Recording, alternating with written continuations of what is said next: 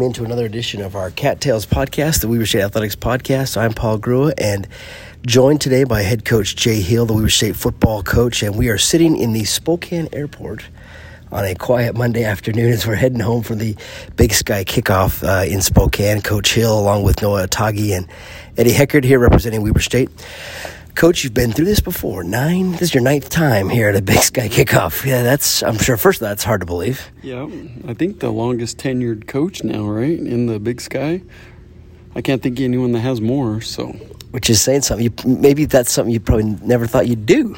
Well, it's been a good run. We've won a lot of championships. It's fun to be the veteran guy now and kind of know what to expect and what we're up against. And, we talked about this earlier, but every year, at the kickoff, the polls are out, the preseason all-conference team and so forth, which, you've been picked close to last before. You've been picked first a couple of times. This year you're fourth, but every year you seem to say it doesn't really matter. It doesn't matter where they pick us. I mean, nobody goes out and wins a championship because somebody picked them to win first, or you don't go out and lose all your games because someone picked you to be last. That's just not how it works. And the way our players are, they'll have a little bit of motivation. I think they picked us fourth. Our players will be motivated to show that we're the best team in the league and be excited to do that. But I never will put much stock into the preseason polls. If you could summarize maybe one or two things that were missing from last year. You went 6-5, but obviously not to the level that you wanted. A couple of things that you could stand out that just missed or weren't quite there? We lost the turnover margin in 3 critical games. The James Madison game, we were -2. We were -3 against UC Davis, and we were -2 against Montana State. If you're +1 in those 3 games, you probably win all 3. And that's something we're not used to being, is on the minus side of the turnover margin, and it killed us in those games. And then the other thing that stood out is we had been such a phenomenal home team, and last year we started 0-4 at home and continued to be a great road team, which is huge in this league. But if someone had told us we'd have been 0-4, I would have said you're crazy. And if someone would have said we were going to go 5-1 on the road and our only loss was going to be the University of Utah, I would have told you we'd have made the playoffs for sure. So it was just kind of one of those weird years where things didn't necessarily fit just right. Do you think back very often to your first or second year where obviously 6 wins would have been a huge thing, but now it's 6 wins is a disappointment for you? Do you think back about that and how far you've brought the program? Well, not really. I mean, I know one thing. Every year, one of our goals is to have a winning season, and we did that for, I think, 7 straight years now that we've had winning years, or 8 straight years, which is a huge record. Before that, in Weber State history, I think the most they had ever put together back-to-back was 3 winning seasons in a row, and now we've done it for 8. And so, was it exactly what we wanted? No. Are we still heading in the right direction with winning seasons and being competitive? Absolutely. I mean, last year, one of the best teams we played was Eastern Washington. We beat them on the road, and we still have the talent and the ability that when we put it together that we can beat anybody in FCS football. Now, you love playing on the road. I know you love the atmosphere. You love the Friday night, just traveling. What is it about the road that you love to be on? Well, it feels like college football to me. You get on a bus, you get on a plane, you get to go into hostile environments where they don't necessarily like you, and I've always liked that. I liked it as a player. I like it as a coach. Our players thrive on it. It's fun to win in hostile environments and to prove that you can do hard things, because in our league it's hard to win on the road, and our players have been phenomenal in handling those environments. So obviously last year, Rashid Shaheed, Connor Mortensen, Jared Sheets, Ty Whitworth, some of those guys that have played a whole lot of games for you over the last 5 years, won 4 titles, they're all gone. But those players really laid the foundation for what you want to continue and played more games than anybody. Phenomenal careers, and we honor them as seniors during this last spring banquet. But how do you move on from replacing some of those key guys that played a lot of football for you? Well, it's college football. You're going to lose them every 4 or 5 years, and you're going to have to replace great players. The year before that, we lost Jonah Williams and Adam Rodriguez, 2 of the best defensive ends in the country, and we lost The year before that, we lost the secondary with Keelan Benjamin and Jordan Prater and Juwan Harrison. And you just find ways to reload. In 2018, we had 8 first-team all-conference defensive players in 2018, and that year we lost half of them. And in 2019, we went into that first game against San Diego State with 3 true freshmen starting in the secondary, and held them to 6 points. And everybody was worried about how the secondary would be that year. And the reality is that happens in college football. You got to reload. You got to coach new guys to do it. And this year's no different. We have a couple position groups that need to step up through this fall camp. On the defensive side, a few years ago, you mentioned that the secondary was fairly young, and really up front you were loaded with a lot of experience. Seems to be kind of almost the opposite now. How do you assess your defensive side of the ball this year? Well, we're young at defensive end and we're young at linebacker, but we're talented in those areas, and so we need those guys to step up. We're very veteran in the defensive tackle group. We're very veteran in the secondary, and so we need those teams, those position groups that are more veteran. Those guys need to play great. On the offensive side of the ball, we're very veteran at running back, tight end. We have 3 or 4 really good offensive linemen that have played a lot for us. Those guys need to play great. As these other position groups are getting their feet wet, the other groups need to play great while they are. You mentioned running backs. Josh Davis obviously has been hurt the last couple of years, but he's back.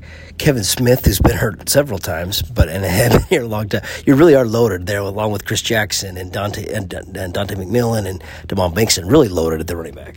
Well, those 5 guys, you can win a championship with any one of those 5. And we feel confident that we need to use those guys, and they need to get touches, and we need to find creative ways of getting them all the ball because they're difference makers and they're mismatch problems. So we just need to do a good job of getting them all the ball. And the reality is there's only so many touches in a game that can go around, and we're going to have to do a good job of how we disperse the ball. So obviously a new offensive coordinator in, and Mickey Mental comes in. What differences and how much different do you think the fans will notice the offense this year? Well, I think there's going to be times where we're more spread out. There's times where we're going to use tempo to our favor, going fast, huddling, changing that up. We need to rely on our good offensive line. That's going to be a critical part. We're going to have to rely on our good tight ends and try to find ways that those position groups become mismatches. And I think Coach Mental's got a good plan for how we do that. The reality is offensive football still comes down to taking care of the football, being able to run it efficiently, and the area we need to get better at from where we've been the last couple of years is throwing the ball more efficiently. And I thought we took huge strides in doing that this spring. We'll go back to a couple of the guys that just left. Rashid Shaheed signed a big contract with the Saints, and of course Taron Johnson obviously playing really well. Jonah Williams has been in the NFL. Several guys that I'm sure just brings you a lot of joy just to see what they're doing in the NFL level. Yeah, Sua Opeta started a bunch of games, yes. And Andrew Vollert was on rosters even up till last year. So, to see those guys be successful is huge. And we have a couple others this year that are going to get NFL opportunities. 2 of the ones that are here with us here at Spokane this week, Noah and Eddie, will both have NFL opportunities. And the reality is we've got to keep our guys healthy, and we got to continue to develop guys like, the 2 that I just mentioned have done a phenomenal job since our freshman years of continuing to become big, strong, physical guys that will stand out on the field and when they get opportunities at the combine and testing.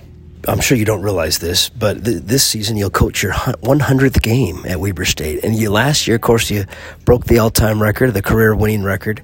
That's a lot of games at Weber State. I'm getting old, huh? Yeah, I guess that's it. It's been so good for us. My wife and I, Sarah and I, the other day were talking about the great friends that our kids have had in Ogden and how good it's been for raising them. It's such a phenomenal city and a phenomenal place to raise a family. I mean, we've been nothing but blessed here, and to be able to be that long in one place and to have my whole entire coaching career in one state is pretty much unheard of, and we feel very blessed that that's been the case. Well, and why don't you give us an update on how Sarah's doing? She's doing great. She's tougher than nails. She's 5 years cancer-free now, and we just live scan to scan now and just keep our fingers crossed, but she's doing phenomenal. Her body's getting healthier and healthier each year after, all those crazy treatments she went through, but she's still, tough as nails, and the players love her, and a critical part to our team's success, really. What did you do for fun this summer? Summer. I always golf a lot in May and June, and then I get sick of golfing and I start fishing. And we fish a bunch of different ways. And then about time I get sick of fishing, I know it's time for football to start. And we're about there. Between fishing, I'm about fished out and golfed out. So football season's just around the corner. During the season, you guys, I don't think people realize how many hours you actually put in. And you can walk us through that a little bit of what you do to watch film and prepare for the next opponent. But how do you also try to stay a little bit sane, a little bit balanced in your life? How do you do those things during the season? Well, it's hard because you're so busy. I know when I was at the University of Utah as an assistant coach when my family was young, we would work about 10 hours on Sunday, and then you'd work 16 to 17 hours on Monday and Tuesday. And by Tuesday night, you're already way over 40 hours. And most people go crazy if they work 40 hours in a week. We were getting it by Tuesday. So the schedule's crazy. We're a little bit different here at Weber State, but still, by midweek, we've already worked our 40 hours. And if you're on the road that weekend, then we'll put in 100 hours a week on those weeks that we're on the road. It's busy during the season, but we understand that, and so that's why Julys are important. We get a little bit of family time then. We always get a little bit of time around Christmas, and as coaches and as your coaches' families, you find ways of really cherishing your time off, because it does become family time that is so critical for your kids and wife and family. You had another child graduate from high school, right? So your kids are getting older. Yeah, so Sarah and I are only going to have two in the house this fall. Elena's going to Utah Tech. Ashton is graduating from BYU. She's got one class left, and then she's done. And, it's part of life, right? You watch them grow up, and I'm getting older in the coaching business, and I'm getting more and more gray hairs.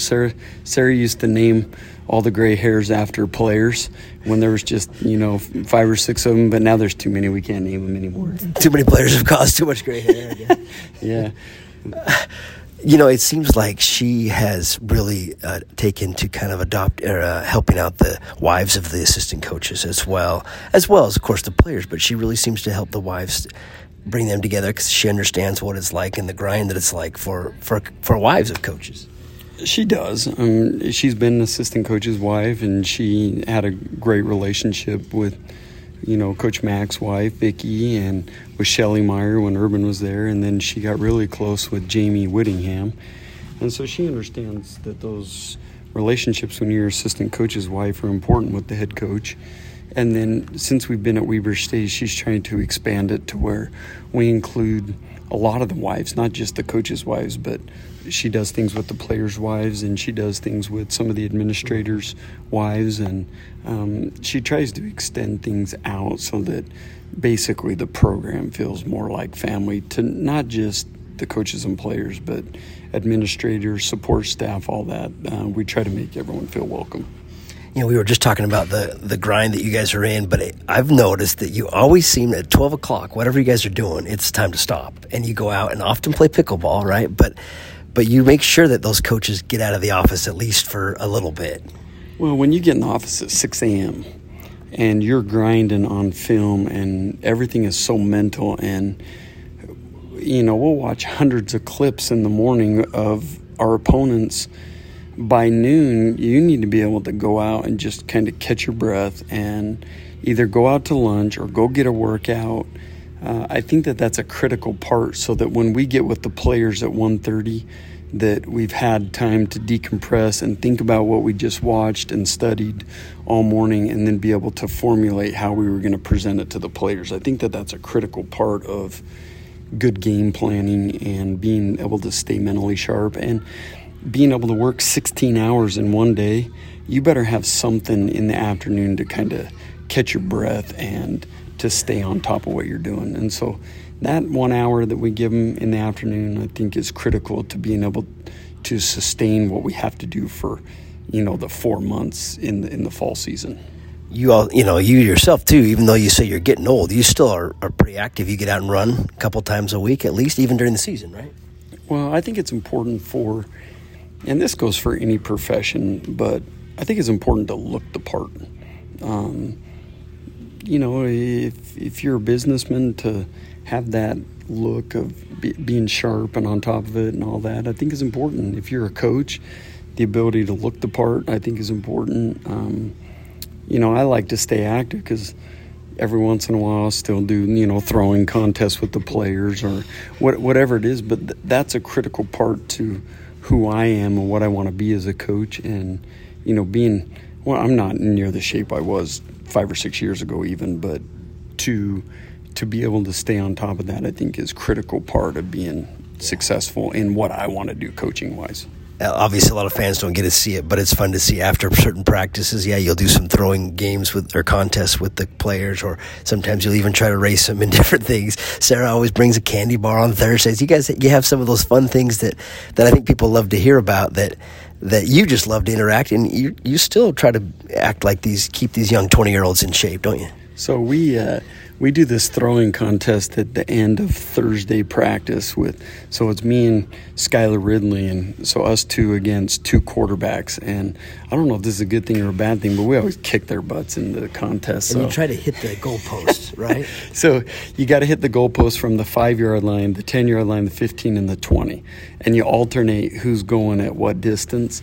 And so you got to hit the goalpost 4 times to win. And it's just a fun contest that we do. And it just anything we can do to find ways to make it competitive, we're going to try to do that. One other thing that's fun on the road is those Friday night, call it Friday night fun night, Friday night football. It's just low key, maybe different than a lot of other coaches might have, but you try to keep them a little bit loose because at that point you're ready to go, right? Well, when Urban came to the University of Utah, he called them best Fridays in football. Really, things didn't change much from Coach McBride to Urban. As we'd go on the road, watch a video, hang out, good meals, all that stuff. But my favorite road experiences I had were in the NFL, where we would pull up to the hotel and there were limos and cabs and everything waiting for the bus, and the players would scatter.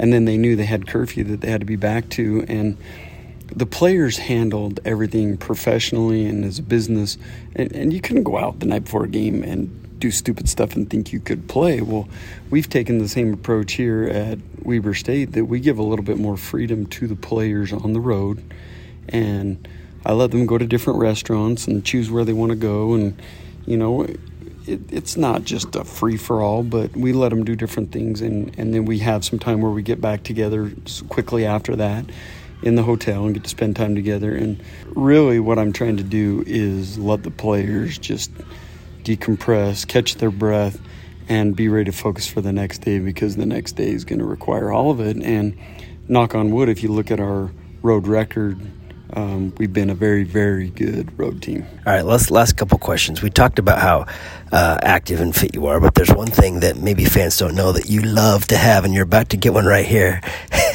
that you just got to have. What is that? I called you out on it. I shouldn't admit this, but yes, I was just sipping on my Mountain Dew. I do like Mountain Dew. I don't know what it is. It's like a comfort to me, and the reality is I don't think I drink nearly as much as people think, but I like to have it with me. It's almost like that comfort. And you just kind of nurse it all day long. I get a 44 ounce or like at 6 a.m. when I get in the office, and the reality is about 5 p.m. I'm throwing 3/4 of it away because it's watery and not very good anymore. And But it's just a comfort to have with me. I probably shouldn't admit to that vice, but I do like Mountain Dew. Sorry for calling you out on it, but what is your favorite thing about when those Saturdays during the game, before the game, just, what is it that you love so much about being a college football coach? You never know. You never know how good the team is going to be. There's been years where I thought, God, I don't know how good we are, and then we end up being phenomenal. And then there's been other years where I think we're going to be really good, and we're not quite as good. And the reality is you never know. And it's the same thing week to week is you never know where the big turnover is going to occur. You never know when the big play is going to crease. You never know what's going to happen. And some weeks you map it out and it happens to go exactly according to plan, but that's rarely the case. Most of the time it's unknown. It's this week we think we're going to throw it good and we end up running it all over the field, and then other weeks you think, okay, we have to run the ball to win this week, and you end up chucking it all over and playing great. And that's what I love about college football. You just never quite know how it's going to go. You never know how the weather's going to be. You never know how the players are going to respond. You don't know if the plays that you had really felt good about that week, are they really, really going to work the way you had it planned? And that's what I love. It's just, it's every week is different. Well, Coach, we're ready for another year. Hard to believe. Fall camp starts next week, early August, and the season begins September 1st at home, 6 home games, and who knows? As you say, every year is going to be different. We'll see what happens this year. Can't wait. Can't wait. Love the players, love the coaches. This is going to be a fun year.